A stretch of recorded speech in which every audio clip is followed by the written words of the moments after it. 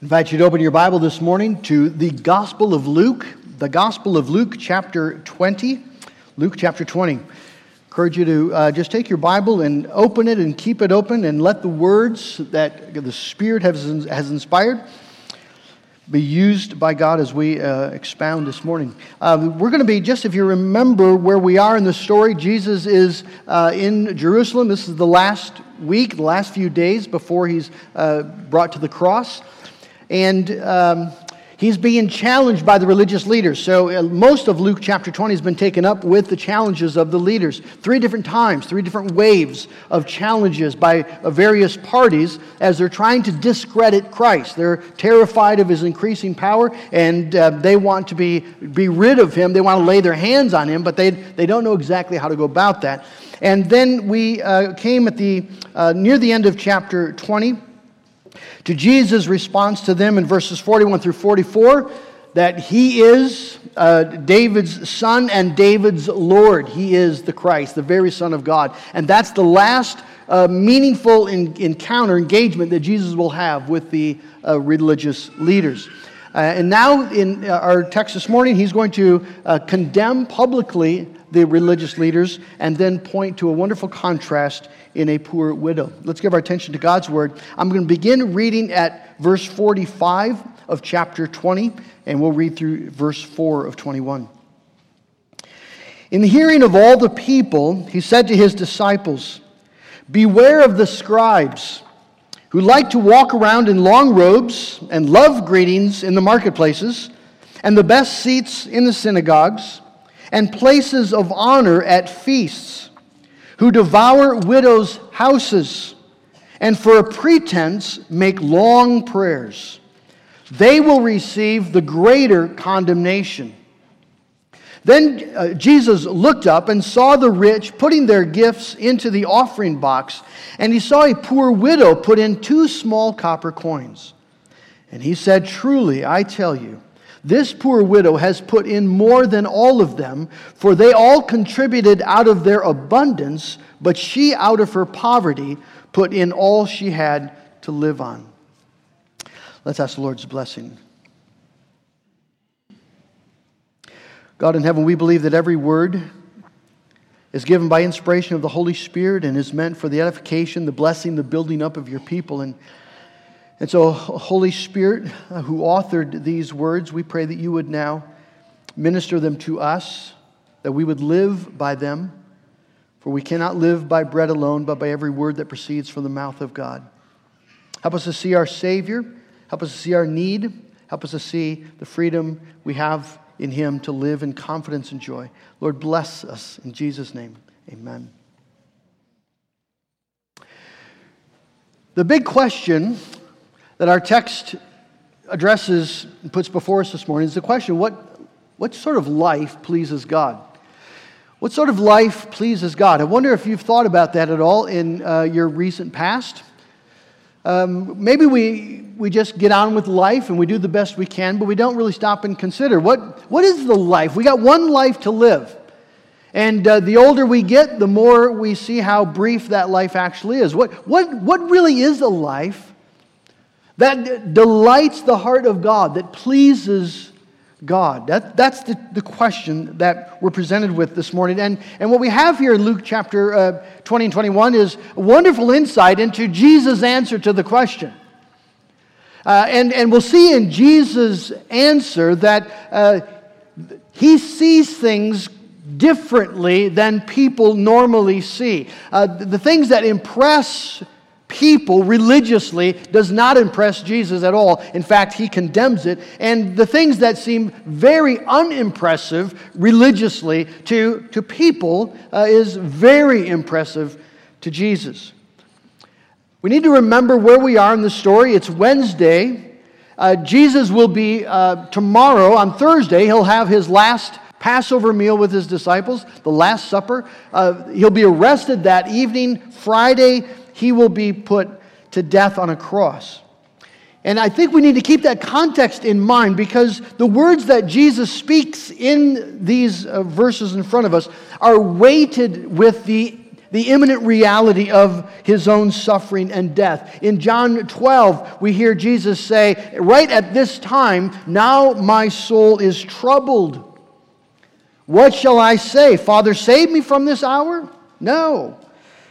But for this purpose, I've come to this hour. Jesus Christ came to die. But his soul is evidently being burdened already by what lies just hours and days ahead. And that sheds light, I think, important light on our context. Jesus is not just sitting by a chalet there maybe by the Sea of Galilee and they're just having a teaching time with the disciples. He is engaged in the battle. He's about to give his life, and so that colors the way that we hear his words as he condemns the religious leaders. They are the shepherds of Israel. And part of his anger with them is driven by the fact that as he sees the way they abuse the sheep and take advantage of the sheep and mislead the sheep and serve themselves in their leadership, Jesus is the good shepherd now who is about to give his life for the sheep. And the reality of what he's about just puts in stark contrast the awfulness of what they're about. And the same for this widow. His commendation for her as she gives all that she has to live on, it's all the more poignant in light of the approaching moment when he's going to give his very life. He's going to give everything truly, even his blood. Jesus knows sacrifice when he sees it. Those who suffer recognize their own. And so we just have two basic points this morning. First, the condemnation, and then the commendation. You have an outline maybe that will help you, but it's a very, very simple story. And let's just give our attention to it, because there's things here Jesus wants us to see. We read in verse 45, in the hearing of all the people, remember there are crowds gathered around Jesus, a very great deal of interest in Jesus, and they've been watching Jesus spar with the religious leaders, and now Jesus says, in the presence of all the people, this is not a little private conversation he's having with his disciples, but he speaks to them, but so that everyone can hear, beware of the scribes. There's a warning here. There's something that Jesus wants them to be paying attention to. And he warns them to beware of the people that everyone in the crowd would have had some sort of respect for. Some sort of admiration. Scribes were the teachers. They're the ones who studied the Word, studied the Scriptures, and then told people what it meant. They're like preachers. So they have a position in that community, much more really than preachers have today. I'm not complaining. It's just true. I just read an article from an old minister, 10 reasons why it's harder to be a pastor today. And the thing he sort of kept coming back to is that ministers used to have some status. Now, I don't know if that was helpful or not, but he says now they really don't. They're in positions of religious authority, which is seen skeptically at best by the world in which we live. Well, in that day, scribes are honored. They're respected. It was just a given that these are men that God has placed to lead the people and to teach the word, and so they had a position of honor. Jesus says, beware of the thing that you are honoring, those you are honoring. Now remember, the scribes have just given Jesus a compliment. If you remember, when he responded to the Sadducees about the issue of resurrection, he just destroyed their argument and quoted Scripture, and the scribes, who know the Scripture, said to him, verse 39, "Teacher, you have spoken well." They are almost undoubtedly still standing there. And Jesus publicly denounces the scribes, publicly shames them right after they have just complimented him. So there's drama here. Why would Jesus respond so strongly, so publicly, humiliating them? Well, because he hates what they're doing. He is incensed by their hypocrisy. And he is warning the people because their hypocrisy is a spiritual cancer that is killing, truly destroying God's people. And so Jesus delivers a devastating, spot-on exposure, rebuke of what actually motivates these men. And if you look at the list, it seems pretty benign. They like to walk around in long robes. All right, they've got a preference for clothing. They like being greeted in the marketplace. I like being greeted in the marketplace. Right? When you go to Meijer, it's not so bad when someone says, hi. They like the best seats in the synagogues. Well, here we're starting to sense, okay, there's something else going on here, but some of you come and you like your seat, but the best seats here in the synagogue would be the seats up front, the seats of honor. They liked those seats. They love the places of honor at feasts. They like to be seen in prominent places. They like to be served first. They like, you see, they have a position of honor and respect in the community, and they like it that way. They like to be known and noticed, and that's what's underneath this. You see, they're just enjoying their privileged status. They're enjoying the respect and the honor that comes with their office. But something's fundamentally not right. They devour widows' houses. And we don't know exactly what that means, but there's a sense here clearly that they take advantage of the poor and the vulnerable. They take advantage of the needy, which false religion always does, you see. No matter how good it might look on the outside, wicked men are just wicked men and will do wicked things. And one of the things that wicked people do is take advantage where they can. You see this happening still today.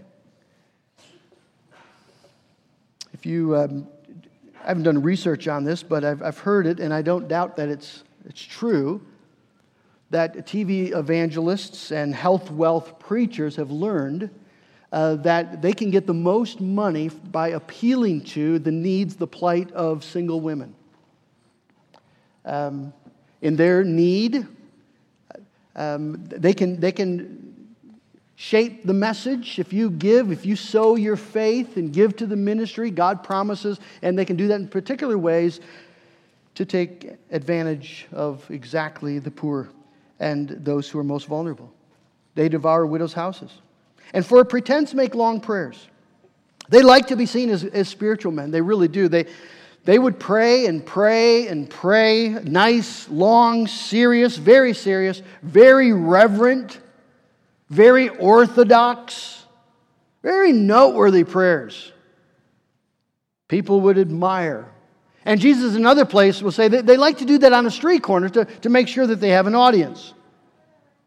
The problem with these leaders is that it is all external. You see, what's motivating them is a love for prestige, a love for position, a love for power, a love for respect, a love for admiration. They are there in that place to receive to themselves from God's people glory. They like glory. Jesus says it's all hypocrisy. Matthew 23, if you really want to get the full extent of Jesus' message here, Luke just captures it very briefly. There's a whole chapter, Matthew 23, where Jesus unloads on these guys. He tells the people in Matthew 23, watch out for them. They preach, but they do not practice. They tie up heavy burdens, hard to bear, and lay them on people's shoulders, but they themselves are not willing to move them with their finger. They do all their deeds to be seen by others.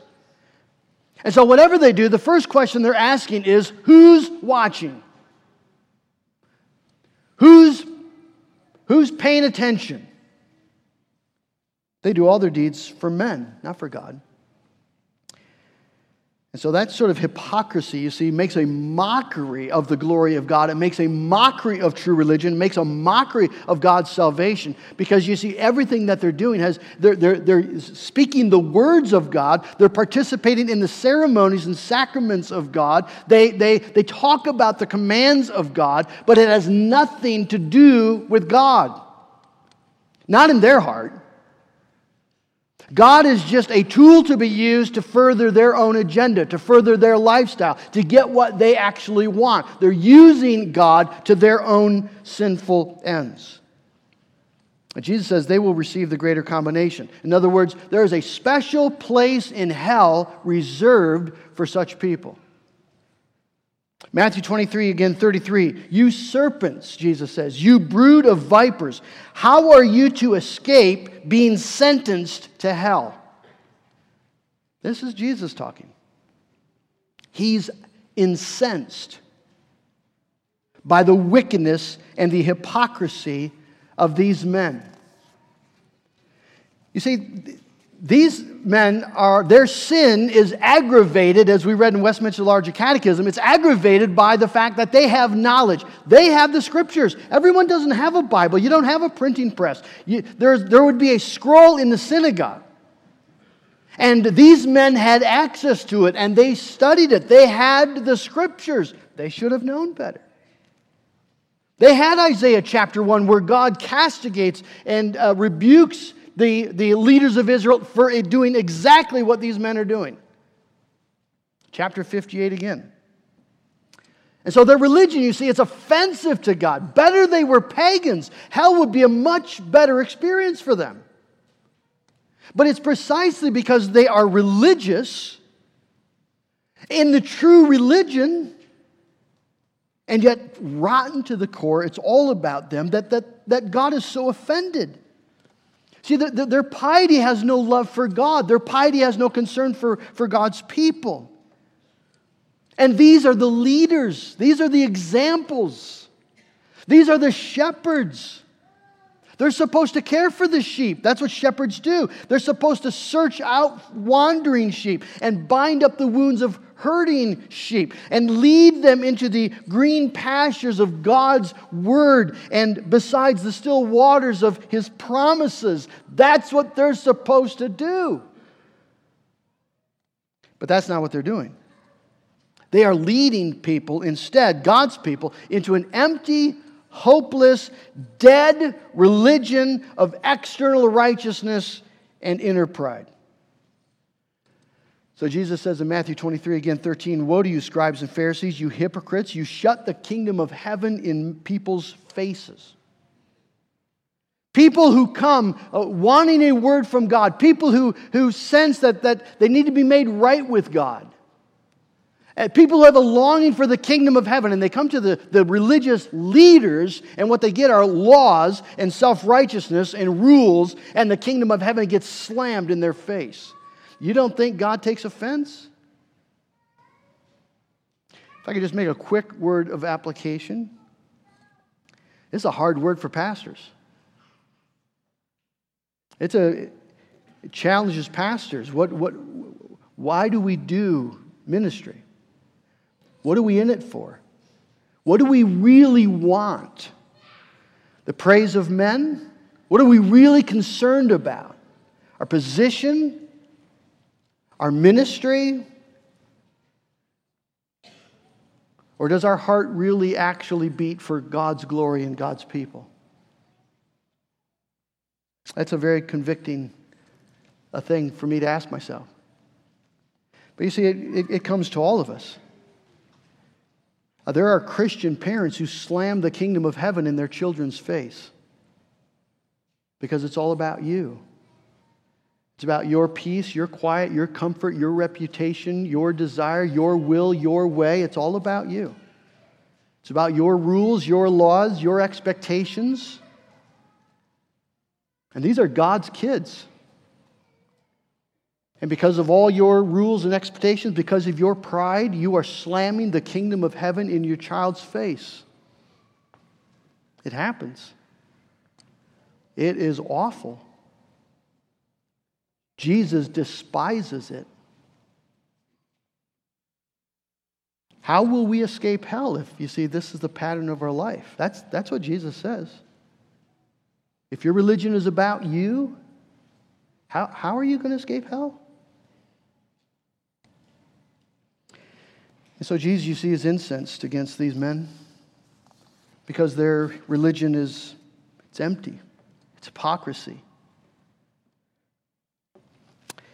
And in the light of that, we have this beautiful, beautiful woman. Against all the things that Jesus despises, in light of all that he despises about these men, it's clear that Jesus delights in what he sees in this woman. He doesn't say a lot, but he notices.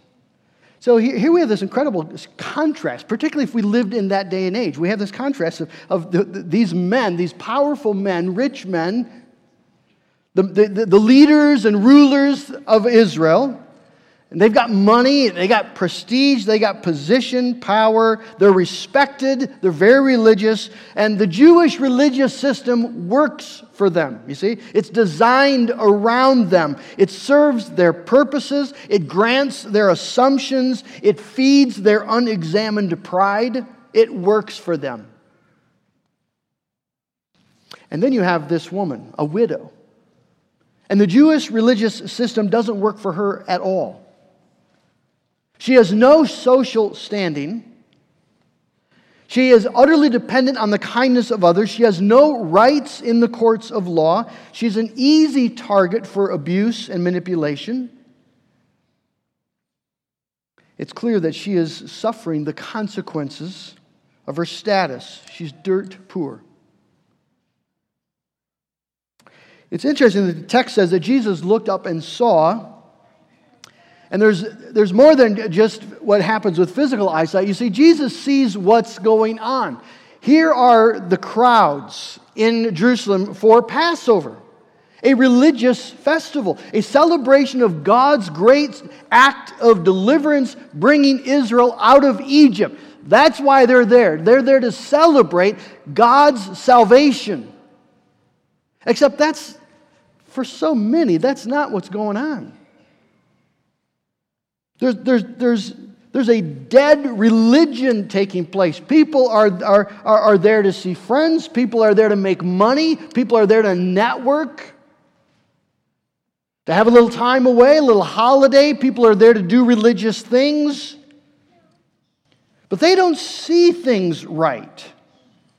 And so people, you see, are impressed by the wrong things and overlook the right things. They need to be warned about these religious leaders because they think these men are impressive. They tend to lean towards agreeing with them and following them. They think that's what you're supposed to do. They need to be alerted to the widow's gift because they would never notice it in 1,000 years. It's so insignificant. It couldn't possibly be less significant. And so you see, Jesus sees things differently. And Jesus wants us to see things as they really are. And so Jesus looks up and sees this woman that no one there out would really see. The rich men who are putting their gifts in there would be 13 offering boxes in the shape of a trumpet, shofar, and they would drop that money in and make a nice ring as it made its way inside the temple. And the rich men who were giving their gifts, there would be a little a gathering. Maybe there were benches there where people would be just gathering, and it was sort of something just to stand there and watch people come and make their offering. And you could make guesses how much they're giving or who this person is, whatever. But here's this woman. The rich men around her would ignore her. They might pity her. They very well might despise her because if she's a widow, it most likely means that if she's suffering this great tragedy that there's some sin in her life and God is judging her. That's just simply the way people would think. But they wouldn't really see her. Maybe if she was attractive, some of them would lust after her. But nobody sees a person made in the image of God, a precious child of God, a sheep of Christ, of God. No one would really be paying attention to the life that she's living for the glory of God. And so she walks up and she puts in these 2 lepta, small paper-thin copper coins. It was the smallest amount of money you could have. It was hardly money at all. The 2 of them together would equal a quarter of a penny. I mean, it's utterly, it's insignificant. Plummer says that the Jewish law said you had to give 2 coins if you're going to come. So she has 2 coins, but it's a quarter of a penny. That's it. You literally could not possibly give less. But Jesus says, look at that. Truly, I tell you, this poor widow has put in more than all of them. And the word all of them there means all of them combined. You can take all the gifts that have been given to this point, and this lady has put in more with those 2 lepta than the whole bunch of it all together. Why? For they all contributed out of their abundance, but she, out of her poverty, put in all she had to live on. And that's it. That's the end of the story. Jesus doesn't go on to expound it. The disciples don't ask questions. That's where the text leaves us. The question then is, what's the lesson? What are we to learn from this? This is where I've listened to several sermons on this, where people like to launch into a text on stewardship, a sermon on stewardship and giving, and that certainly is addressed here, but it's not the point. Jesus isn't on his way to the cross and condemning the religious leaders and, oh, by the way, a few thoughts on stewardship. This is about, you see, something much more fundamental than that. It's about who you are and what your stance is toward God in the presence of God. Because on the one hand, you have the hypocrisy and the self-reliance and the self-serving religion of the leaders of Israel. And Jesus hates it. He is infuriated by it. And in stark contrast, you have this needy woman who is a picture of brokenness, humility, and yet lives with a radical reliance on God. Now 2 lepta aren't going to buy you anything. I mean, she's dependent on gifts to live. But there's still 2 lepta. It's the only money that she has. And what she decides to do with it is give it to the Lord as an offering. She can't give really anything else at all, not at the temple. So she just brings what she has and she gives it away. Whatever her motives might be, you have to acknowledge there's a radical reliance on God. And so that's, I believe, is the lesson. What is the life that pleases God? Jesus hates religion that has the external markings but not the internal reality. This text also tells us that the Lord knows exactly the true nature of your religion and my religion. And He cares profoundly about that truth. Jesus knows, you see, what's going on with the long robes. And what's going on with the greetings. It seems so innocuous, so benign. But it's not benign. It's self-worship. He knows exactly what's going on when they're looking for the best seat at the feast and in the synagogue. He understands it vastly better than the men themselves. You see, the same is true for you. The same is true for me. Jesus knows exactly why you're here this morning, why you call yourself a Christian. He knows if you're here because you know that you need God, He knows if you're here because you know that to live apart from God is death. 'Tis good his face to seek. My refuge is the living God. His praise I long to speak. And he knows that even if you have a spiritual deadness about you this morning, he knows if you know that that's what you want and that's what you need. He knows the truth about you. And then on the reverse side, he would know if you're just here because it's the way you grew up and it works, you see, as part of your self-made West Michigan middle-class American pro-family lifestyle. And it's good for the kids and you like good theology, right? Whatever it is. Jesus knows, he knows your motives. And he knows it better than you do. And this text tells us we better be paying attention to our heart. What are you doing in your religion? Why are you here? Jesus knows. Do you know?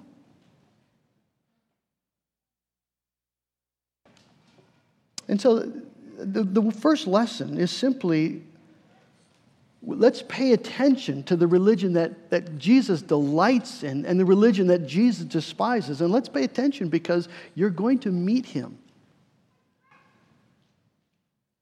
face to face.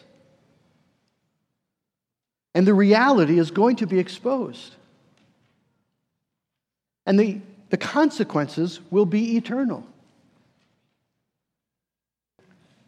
It's a sobering text. It's meant to be. He's on his way to the cross. He's not playing around. Secondly, the lesson, I think, is that we need to understand the economy of heaven. Jesus, as I said, sees differently than we see, and he delights in the small things, you see, that flow from a life dedicated to and dependent on God.